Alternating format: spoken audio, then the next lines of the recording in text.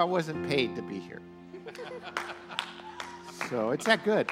I love it. Take Bibles, turn to Matthew chapter 22. Matthew chapter 22, verses 15 through 22. I'm just going to read these passages in just a minute. I'm not actually going to preach them, but I do want to read it to you to give you a foundation of what I'm talking about this morning. We're starting a new series called God and Country. So buckle up. Here's my prayer going in, that I won't offend you in an ungodly way. If I offend you in a godly way, I'm fine with that. Really, I mean, if for some reason that we get stirred up, I'm just going to ask you to pray about what God would speak to your hearts and in your lives in the weeks ahead. We're doing a 4 or 5 maybe part series. When I originally designed this, it was a 4-part series leading into the election. I'm actually going to be gone one of the Sundays now because I'm going to Albania in a couple weeks. So I may finish it after the election because we may need some follow-up care after whatever happens. So, but today I want to talk about God and country, and I want to speak of it in this way, in that order. In that order, God and country. A couple of weeks ago, 2 weeks ago, last Friday night, I was in Colorado. I take an annual trip where I go with a group of pastors and pray together. And my brother and I, we come out of the mountains, and we usually stay an extra night. And we stay in Denver. We like baseball, so we always go to a Rockies game. This past 2 weeks ago, Friday, it was one of their last home games, and they had Fan Appreciation Night. And here's what was going on at Fan Appreciation Night. After the game, fireworks going crazy. I mean, it was a really fun fireworks display. Now, you can't hear in the background, but this is in the baseball park, and music is blaring, but the fireworks are so loud you can't hear the music. They're playing John Philip Sousa, Stars and Stripes. For how long? You know the name of the song? Stars and Stripes, forever. Forever.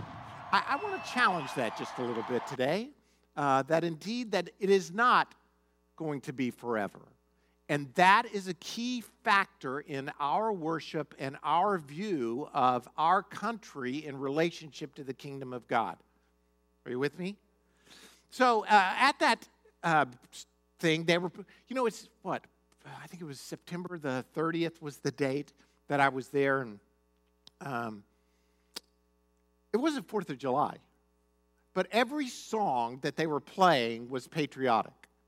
Because there's something about fireworks that we associate with 4th of July and patriotic music, whether it's September 30th or not. So, of course, they played Lee Greenwood's I'm Proud to Be an American, where at least I know I'm free.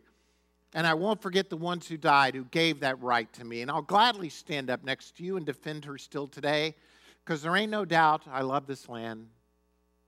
God bless the USA. Now, I still get misty when they play these songs, and I get all choked up. Hey, Adam, would you give me a Kleenex, please? I'm getting all choked up now. That's not the case. It's allergies, but just forgive me. I don't see any. I would gladly stand up and defend her, but I don't think there's much cause for them. They're not going to call a 57-year-old dude to come defend her. It's you young guys who are on their way out if it comes to that. I just want to say, I get misty when the Olympics and someone wins a gold medal and the Star-Spangled Banner is being played. I love fireworks. I love our country. I'm moved in incredible ways by patriotism. But I also have to confess to you that sometimes I feel this tension between the love of country and my loyalty to Christ. In many ways, over the past years, there's a form of Christianity that has developed that is so closely aligned to American patriotism that it's at times hard to distinguish where one line ends and another line begins. In the years since President Reagan, it almost became a requirement that if you were a good Christian, you also had to be a Republican. Some of you are too young to remember that.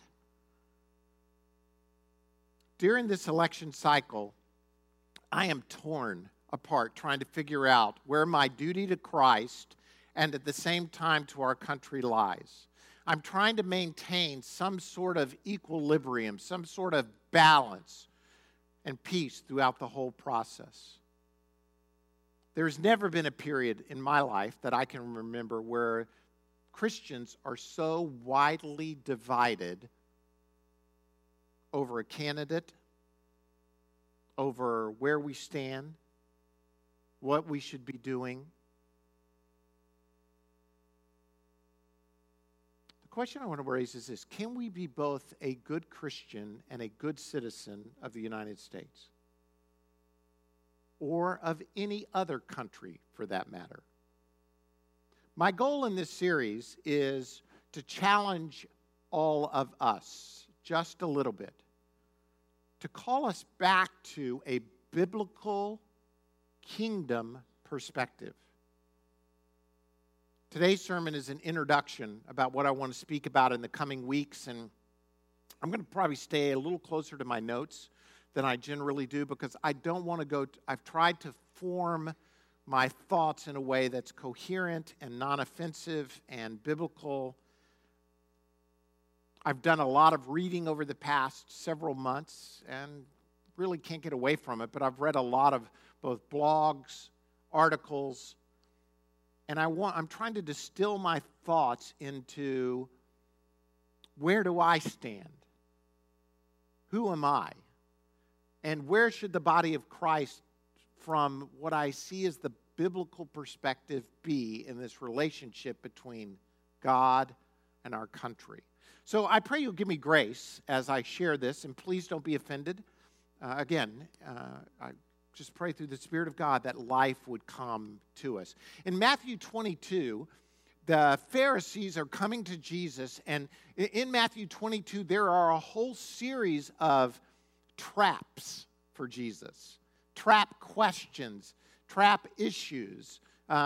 Who's going to be married to who in heaven, and what should we do here? And your people, your followers did this, and I mean, they're just trying to get anything they can on Jesus in order to persecute him and bring him before, hopefully, the Roman authorities or religious authorities or somebody to eliminate him. So here's what happens in Matthew 22, verses 15 and following. It says, "Then the Pharisees went out and laid plans to trap him in his words. They sent their disciples to him along with the Herodians. 'Teacher,' they said, 'we know you are a man of integrity and that you teach the way of God in accordance with the truth. You aren't swayed by men because you pay no attention to who they are.'" This is called the buttering up stage of the discussion where they're saying, "Yeah, we know you're not swayed. You're going to give us an honest answer." You better be careful when people start talking to you like that because the shoe is about to drop. They say, "Tell us then, what is your opinion? Is it right to pay taxes to Caesar or not?" Now, we don't catch the implications here, but remember, Israel is under Roman occupation. Though the Jews hated the Romans. They don't want to be under anybody's. Who wants to be under somebody else's occupation? I mean, it's really not a pleasant circumstance. So Jesus is going to be trapped if he says, yes, pay taxes to Caesar. It's the right thing to do. They know that probably a large segment of his followers are going to be angry with him. The Jews are going to be mad at him. On the other hand, if he says it's not right to pay taxes to Caesar, he's going to be trapped by the Romans. They're going to go immediately back to the authorities and tell on him. Hey, he's out there saying you shouldn't pay taxes to Caesar. But Jesus, knowing their evil intent, said, "You hypocrites, why are you trying to trap me? Show me the coin used for paying the tax." They brought him a denarius, and he asked them, "Whose portrait is this, and whose inscription?" Caesar's, they replied. Then the passage you know very well. Then he said to them, give to Caesar what is Caesar's, and to God what is God's. When they heard this, they were amazed. So they left him and went away. Jesus answers in a way that says, give to God what is God's, and to the country, to Caesar, the nation, what they deserve, what is owed to our nation. So I want to use this kind of outline that who should we follow, God or our country? To answer, we should be giving to both what is due them. And so I've got 5 statements that I believe are 5 primary truths about a Christian's relationship to God. And I want to say these are my own, so go ahead and, if you don't like them, throw things. But these are my own, but I believe they're biblical principles that we can draw on. Okay, you with me? So 5 principles about our relationship to our country. First is this: remember where your first allegiance lies. Where your first allegiance lies. Philippians 3, verse 20 in the New Living Translation says this: but we are citizens of heaven, where the Lord Jesus Christ lives, and we are eagerly waiting for him to return as our Savior. You see, we as Christians have a dual citizenship. We are citizens of the country in which we dwell, but we are citizens of heaven. Now, in spite of John Philip Sousa's Stars and Stripes Forever, only one of those citizenships will last for all of eternity, and that is heaven. One of the principles I've tried to teach us at Fullness over the years is this: what is eternal is what is real. Right? What is eternal is what is real. Now, we see a reality around us, but this is temporary.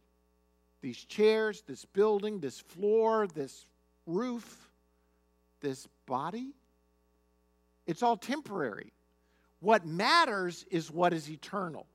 And that is the reality of things. That is the things that should matter. So our citizenship, which is in heaven, this is not our home. We're just a passing through, folk.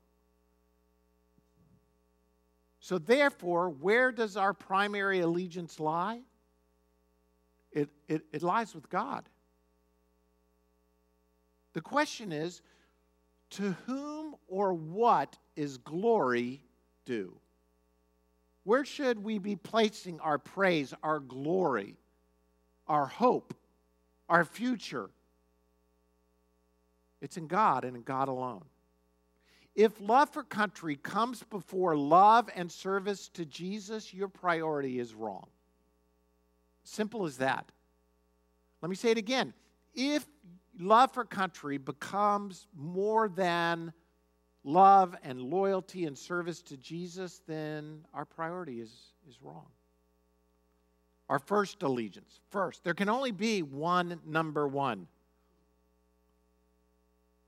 Eldon Trueblood, in a great book on the Ten Commandments, says the difference between 1 and 2 is the biggest difference between any 2 numbers.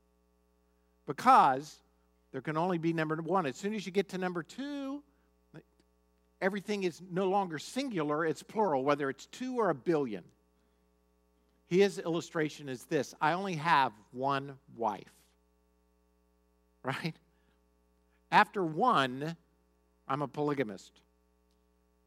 You know, really, whether it's 2, 3, 4, 5, I can only have one, number 1. Our primary allegiance is to our Heavenly Father.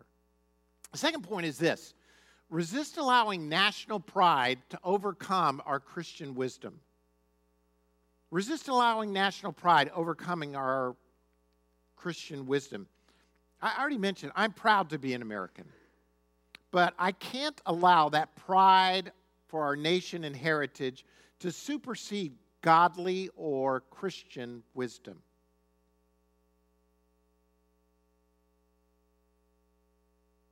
Do you not feel like at times all wisdom has gone out the door? Listen, by the way, if you came to this service or next week or the week after expecting me to tell you who to vote for. It ain't going to happen. But I'm going to say this, and I said it last week. What matters is spiritual wisdom. Wisdom from on high. The power of the Holy Spirit that comes and indwells us and it fills us and leads us to walk in life. Listen to these passages. Ephesians 5 and following. Be careful then how you live, not as unwise, but as wise, making the most of every opportunity because the days are evil. Therefore, don't be foolish, but understand what the Lord's will is. We need to walk in a way in which we redeem the time and try and understand the will of the Lord. In James 3:17 it says, but the wisdom that comes from heaven is first of all pure, then peace-loving, considerate, submissive, full of mercy and good fruit, impartial and sincere. Show me where that is taking place today in the political arena. So therefore, what is my implication? What we are experiencing is not a spiritual wisdom. It meets none of those characteristics. I mean, really, have you ever thought you would hear the language you would hear on CNN as a result of the political campaign?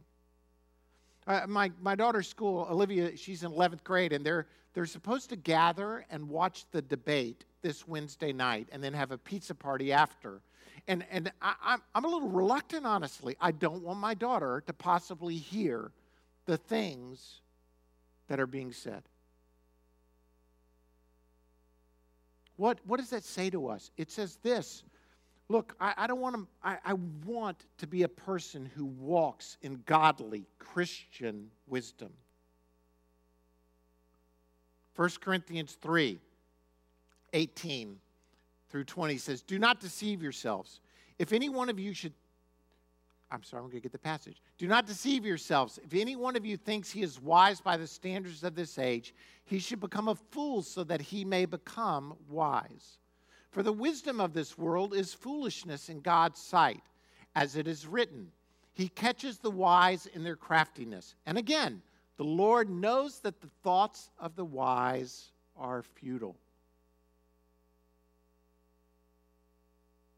Here's a simple picture. There's a wisdom of this world, and then there's the wisdom of God. We need to be people who walk in the wisdom of God. And, unfortunately, there are times where it's very clear, isn't it? I mean, it's here, that is not the wisdom of God. But there are other times where it starts to draw close enough together, you're like, God, where are you in all this? After World War I, Germany had been so crushed and defeated that at the Treaty of Versailles, the way the treaty was formed, as you know, your history, it ruined the German economy. It ruined a nationalistic spirit within the nation of Germany. They were so oppressed after the end of World War I that it left a vacuum where a man could step in and say, I want to rally us back to a place of being prideful about what does it mean to be a German. And into that void stepped Adolf Hitler and tried to rally the people back to a place of nationalism. Hitler recognized that the Germans were a very religious people. Lutheranism was the state church.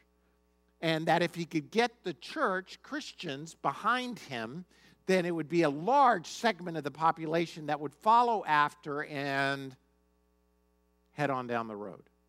So, over the years, Hitler usurped the church and got the church to almost believe that he was the Messiah, a messianic kind of version that was going to lead Germany back to prominence, so that much of the church joined in with this nationalistic spirit.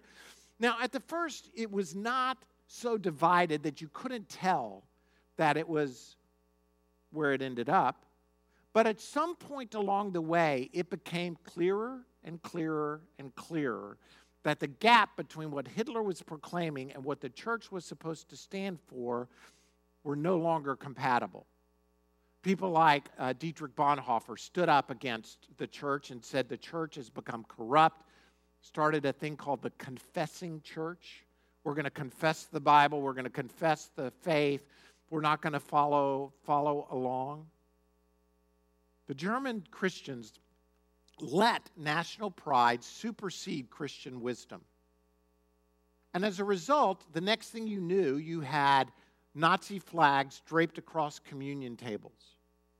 You had in front of the Berlin Cathedral nothing but Nazi flags. So that the gap between Nazism and Christianity was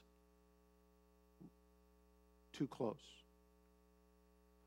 Now, at least we think that we are immune to this kind of nationalistic spirit that at times supersedes. This is a picture from an evangelical church in America with a flag draped across the cross. There's this blending at times of what we believe to be our Christian faith and nationalism. We have accepted at times that the United States is the new Israel. And we claim passages like 2 Chronicles 7:14 that says, if my people who are called by my name will humble themselves. That passage was for the nation of Israel, for the people of God. Here's my question. If my people, if that's God calling, if my people, who are my people today? It's the church. It is not America. It is the church across all boundaries, across all borders. We are the people of God. Now, I'm not saying, again, please don't hear me say, oh, that means we dump everything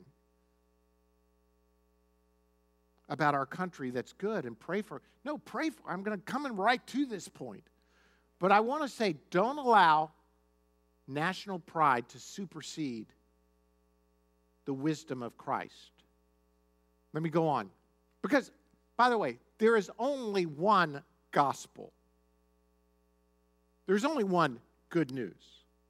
And it has to do with who we are in Christ. You still with me? Okay, here we go. Recognize the primacy of the Word of God. Recognize the primacy of the Word of God. You know this scripture passage, the 2 Timothy 3:16. All scripture is God-breathed and is useful for teaching, rebuking, correcting, and training in righteousness. All scripture is God-breathed. Here's what I'm afraid of it in America. The Constitution is a wonderful document. We talk about it as being a living thing. But I want to tell you this, there is only one Word of God. The Constitution, as good as it is not the Word of God. There's only one thing that is God-breathed and is really useful to all of these, and it's God's Word. There's an example in the book of Acts where Peter and John are hauled before the authorities and commanded not to teach about Jesus anymore. And at some point they say this, we must obey God rather than men. Now, for most of us in our lifetimes, we have not been challenged to the point where civil authority commands us to do things that are in direct violation to the Word of God. I believe, however, there's coming a day when that may not be true. And at some point, we will have to make a stand to say, God's Word is true. Let everybody else be made a liar. But to do that, we have to recognize the primacy of the Word of God. Now, let me just say this too. Just because we may have to make a stand against something, a law that robs us of our religious liberty, our religious freedom, I have no idea where this could go. I'm not trying to be a fear monger. I want to help prep us for whatever the days hold. Whatever the days hold ahead. I just want us to be ready. And to be ready, we have to have the proper perspective and we have to be well prepared. preparation, I've said this over the years, I can't predict what tomorrow holds. Because most of us operate in our lives by predict tomorrow and then plan for it. But I believe God is calling us to prepare, get ready, and then when he does what he's going to do, whatever it might be, then we participate with him. So against prediction and planning stands preparation and then participation. And part of that is an understanding of what God's word says. By the way, let me just say that when it comes a time that we directly oppose something, that doesn't mean we don't have to obey any laws. I read recently about a couple, and their defense for disobeying the law was this, that they did not believe in abortion, and therefore now they didn't have to pay taxes nor obey traffic laws.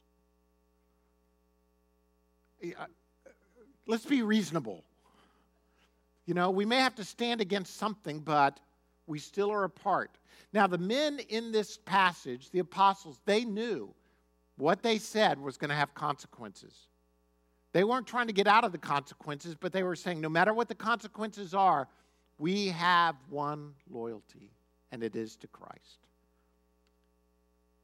At least you think I'm heading us down a road of total disobedience. Resolve to pray for your leaders. Resolve to pray for your leaders. When the Bible was written, by the way, the known world was under Roman occupation.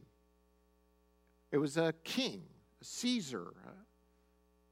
I mean, it was a rough time. We have no idea. And yet, listen to what Paul says to those who are under this tyrannical rule. He says, I urge then, first of all, that requests, prayers, intercession, and thanksgiving be made for everyone, for kings and all those in authority, that we may live peaceful and quiet lives in all godliness and holiness. This is good and pleases God our Savior, who wants all men to be saved and come to a knowledge of the truth. He's encouraging the church to pray for their leaders. He also says in Romans, everyone must submit to himself to the governing authorities, for there is no authority except that which God has established. The authorities that exist have been established by God. Consequently, he who rebels against the authority is rebelling against what God has instituted, and those who do so will bring judgment on themselves.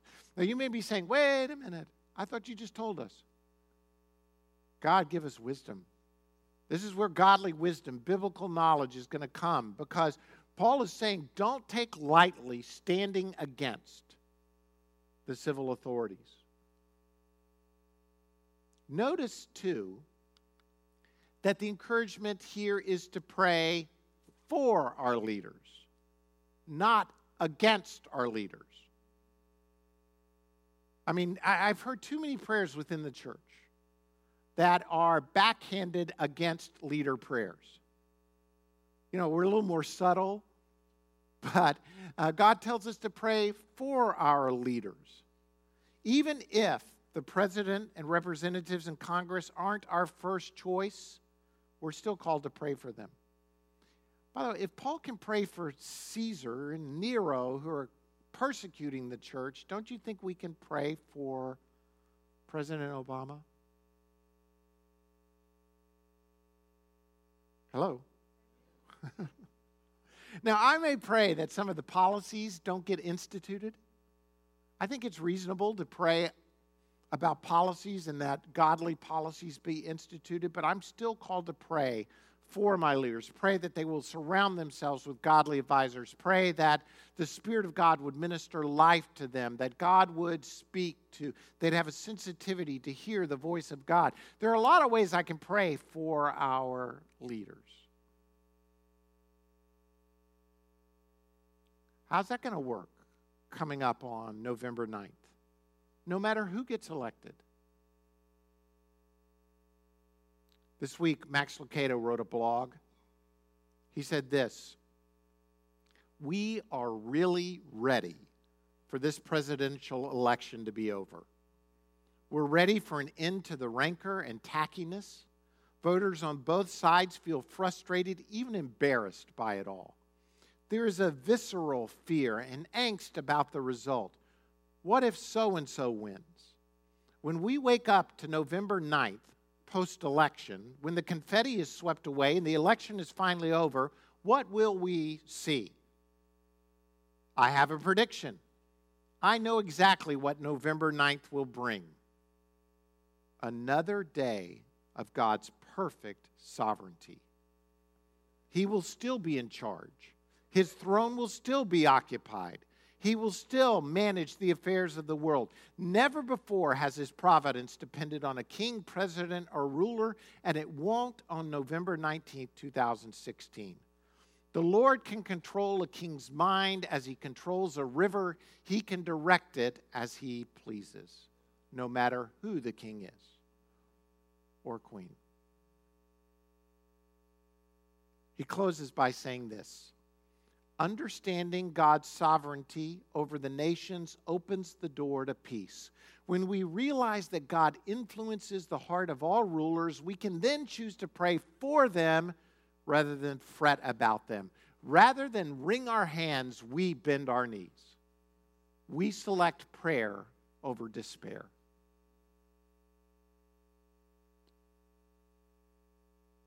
I don't know if you've seen the clip of Andy Stanley's sermon not too long ago, where he wanted to talk to all the adults about their worry and fear about the election.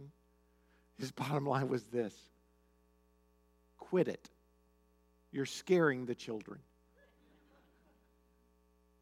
And his real point was this: we're teaching our children that God is not in control. Our ultimate attitude about this, if we're not careful, is that, oh, if so-and-so gets elected. How do we combat that? We recognize the sovereignty of God, and we choose to pray for our leaders. This leads to my final point, which is this: respect those who differ from you. Respect those who differ from you. I mentioned last week, but it's going to probably amaze you who's in heaven. I don't know what we're going to be, our thought processes are like in heaven, but we're going to be like, how the heck did they get in here? Do you know there are going to be Democrats in heaven? There are going to be Republicans in heaven. There might even be an independent or two. I would say this: there are going to be Catholics in heaven, Protestants in heaven. There might be a communist or two.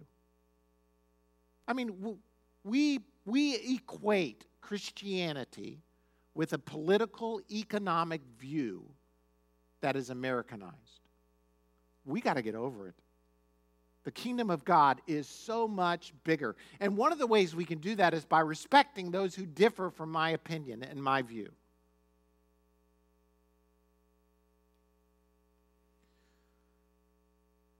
I'm almost reluctant to tell you this story, but I'm going to tell you anyway.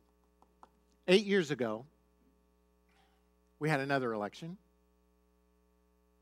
where now President Obama was running. And after the election, I remember talking to my mother, who was one of the godliest people.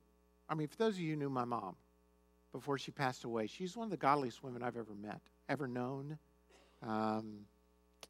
And this was the last election she ever voted in before she passed away.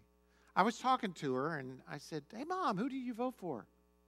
She's like, "I voted for Barack Obama." And I'm like, "What? What?" I mean, my mom's like the most conservative, white, Christian woman. And I'm like, "Mom, what are you doing? What did you do?"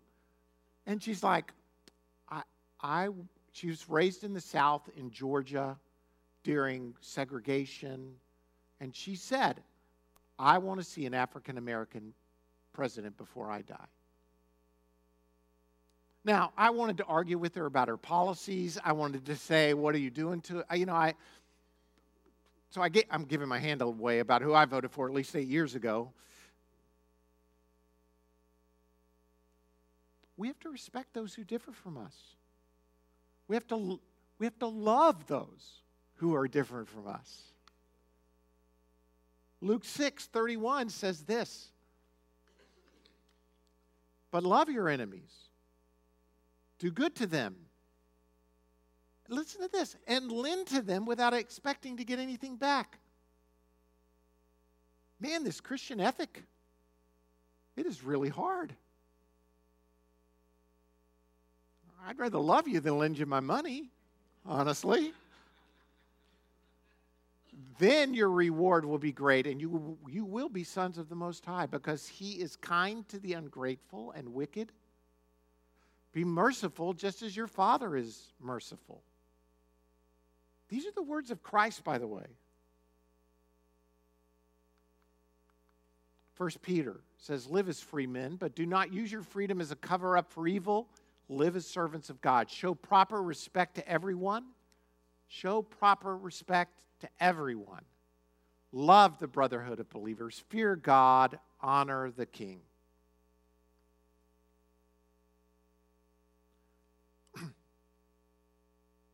Most Christians can't even get along with other Christians. I mean, just a minor point of theology has caused us to have divisions that are just catastrophic for the body of Christ. We have to learn to respect those who differ from us.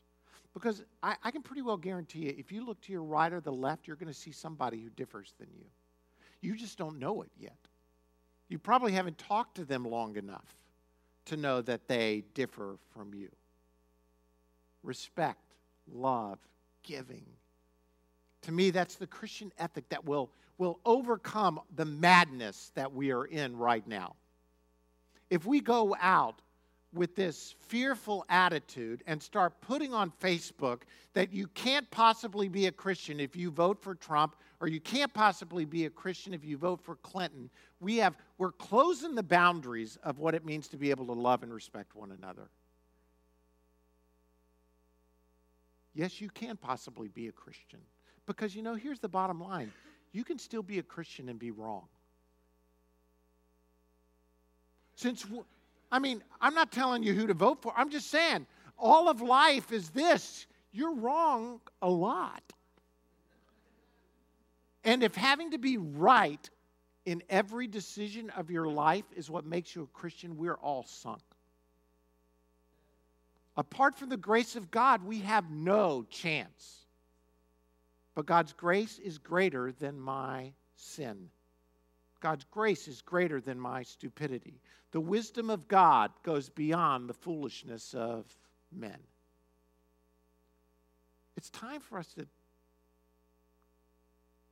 in one sense, relax, and another sense, to get to work. Relax where, I'm not going to get emotionally bent out of shape here. But get to work in prayer. Get to work in loving people. Get to work in sharing the gospel. You want to see our nation change? Start drawing people to the name of Christ. We sang about it. We proclaimed it. If indeed there is no other name, let's draw people to that. Because it's our only hope.